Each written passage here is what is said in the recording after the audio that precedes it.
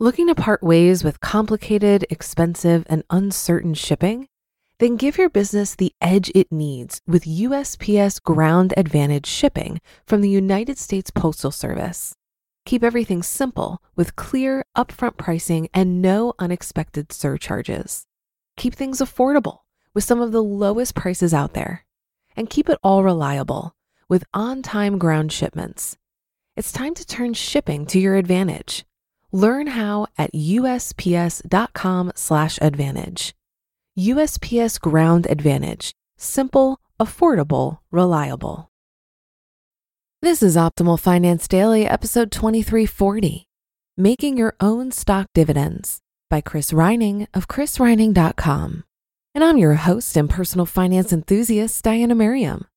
This show is actually one of multiple shows in our network covering different topics like personal development, health, and relationships.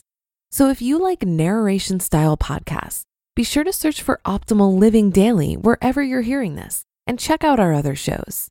But for now, let's get right to today's Monday Mastery post as we optimize your life. Making Your Own Stock Dividends by Chris Reining of chrisreining.com. I started questioning my entire investment strategy. I had built a stock portfolio for growth and was sure it was a horrible mistake. I had already quit my day job to live off stocks, but was only getting $3,798 in dividends. That's the reason retirees love income portfolios. They invest their nest egg in things that generate enough income to fund their retirement. Typically stocks like AT&T or Coca-Cola or whatever pays a fat dividend. So I considered switching my portfolio from growth to income. It certainly would make life simpler getting those quarterly paychecks, but it'd also be an expensive undertaking. I'd need to pay the capital gains tax. And then a funny thing happened. The more I thought about it, the more I realized something important. I don't want dividends. The reason I invest in a business is pretty simple. I think the business can grow, and if the business grows, the stock price should move in unison. How exactly do businesses grow? Well, they can acquire another company, like Amazon buying Whole Foods, create a new product line, like the Apple iPod, iPhone, iPad, watch, or expand their territory, Netflix from the US to 190 countries. These bets on growth don't always pan out. For instance, Amazon's Fire Phone was a $170 million flop. But management only needs to be right more often than wrong for the winning bets to overshadow the losing ones. And that's why I don't want dividends. I want management to smartly reinvest 100% of earnings into growing the business and improving the earnings and widening the moat rather than paying me a dividend. Granted, sometimes earnings can't be efficiently deployed, hence stock buybacks and dividends. Maybe an example would help. Okay, pretend you and I own a lemonade stand that's worth $10,000. The stand earns 10% per year or $1,000. We can earn the same 10% on any earnings we reinvest. There are also some kids in our neighborhood who would love to buy into our stand. Why work at the stand when the stand can work for you? These kids are willing to pay 125% what the stand is worth. Projected future earnings. So the market value of our 50% ownership stake is $6,250. I'm thinking the stand should pay each of us 25% of earnings. The remaining 75% will reinvest into growing. Sound good? So in the first year, the stand earns $1,000. We each get a dividend of $125. The stand keeps and reinvests $750. In 10 years' time, the stand will be worth $20,610, and we'll each be getting a $258 dividend. But here's the question. What if we had decided to reinvest 100% of the earnings? We'll lose our $125 dividend, but remember, we can sell part of our ownership stake to those kids. And if we each sell just 2%, it creates the same initial $125 quote-unquote dividend. Are you still with me? After 10 years, the stand will be worth $25,973. But since we've been selling 2% of our stand every year, we now own just 40.85%. That's bad, right? Well, in the first scenario, we each collected $2,026 in dividends, and our 50% ownership stake is valued at $12,881. That totals $14,907. In that second scenario, we sold 2% of our ownership stake each year and collected $2,059 in quote-unquote dividends, and our stake is valued at $13,244. That totals $15,303. So making your own dividends was better. We got more cash to spend, plus our ownership stake is worth more, even though we own less.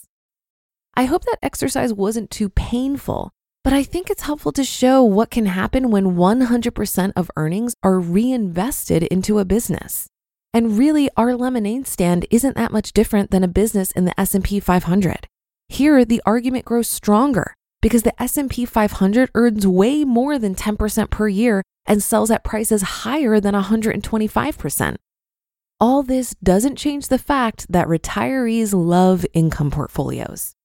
My guess is that it's mostly psychological, that when you get a dividend, you never feel bad about spending it because you never touch your principal. And then you insist that every stock you own pay a dividend because a stock that doesn't pay a dividend means less money to spend. On the other hand, selling shares to make your own dividend means making decisions. What stock do I sell? What if the market is down? When should I sell? What if the stock goes up? It's very easy to make a regrettable decision. So, dividends. But I'm not trying to convince anyone who's building an income portfolio to abandon their strategy. I'm just telling you why dividends are a small part of my investing and why. You just listened to the post titled Making Your Own Stock Dividends by Chris Reining of chrisreining.com. If you've been using Mint to manage your finances, I've got some bad news. Mint is shutting down. But now for the good news. There's a better alternative. Our sponsor, Monarch Money. Mint users are turning to Monarch Money and loving it. Maybe you're saving for a down payment, a wedding, a dream vacation, your kid's college. I've found that Monarch makes it so easy to help you reach your financial goals, whatever they are. I definitely wouldn't be able to allocate my finances or plan as clearly without help from Monarch. In fact, Monarch is the top-rated all-in-one personal finance app. It gives you a comprehensive view of all of your accounts, investments, transactions, and more. Create custom budgets, set goals, and collaborate with your partner. And now get an extended 30-day free trial when you go to monarchmoney.com/OFD. After trying out Monarch for myself, I understand why it's the top-rated personal finance app. And right now, get an extended 30-day free trial when you go to monarchmoney.com/OFD. That's monarchmoney.com/OFD for your extended 30-day free trial. Looking to part ways with complicated, expensive, and uncertain shipping? Then give your business the edge it needs with USPS Ground Advantage shipping from the United States Postal Service. Keep everything simple with clear, upfront pricing and no unexpected surcharges. Keep things affordable with some of the lowest prices out there. And keep it all reliable with on-time ground shipments. It's time to turn shipping to your advantage. Learn how at USPS.com/advantage. USPS Ground Advantage. Simple, affordable, reliable. I thought Chris made a very compelling argument here about why he doesn't want to fund his retirement with stock dividends. I've heard many other reasons to not do it, but his specific reason was simply regarding the return. By investing in companies that reinvest in growing the business versus paying a dividend, you're more likely to get a better long-term return through selling shares. He makes a great point here, and that it might seem like a good deal, but sacrificing growth for income now might affect your income over the long run. From what I've seen, many buy and hold investors don't prefer dividend-focused investments because it's more beneficial to control income for tax purposes when you're drawing down on a portfolio. When you receive a dividend, you have no control over the size or timing of the payment, and 100% of the money received is considered income. Retirees are reevaluating their drawdown strategy year to year based on what the market's doing, any changes in their circumstances or spending, and if they stumble upon other sources of unexpected income. So it's highly beneficial to have a lot more control over how much income is coming from your investment portfolio year to year. Some years you may sell off more, some years less, or you may decide not to sell at all and cover your income needs from other sources. A portfolio built on dividend income doesn't allow this kind of strategic planning year to year. So in addition to a suboptimal return, you could be pushing yourself into higher tax brackets unintentionally. And that's a wrap for another Monday show. Have a great rest of your day and start to your week. And I'll be back tomorrow where your optimal life awaits.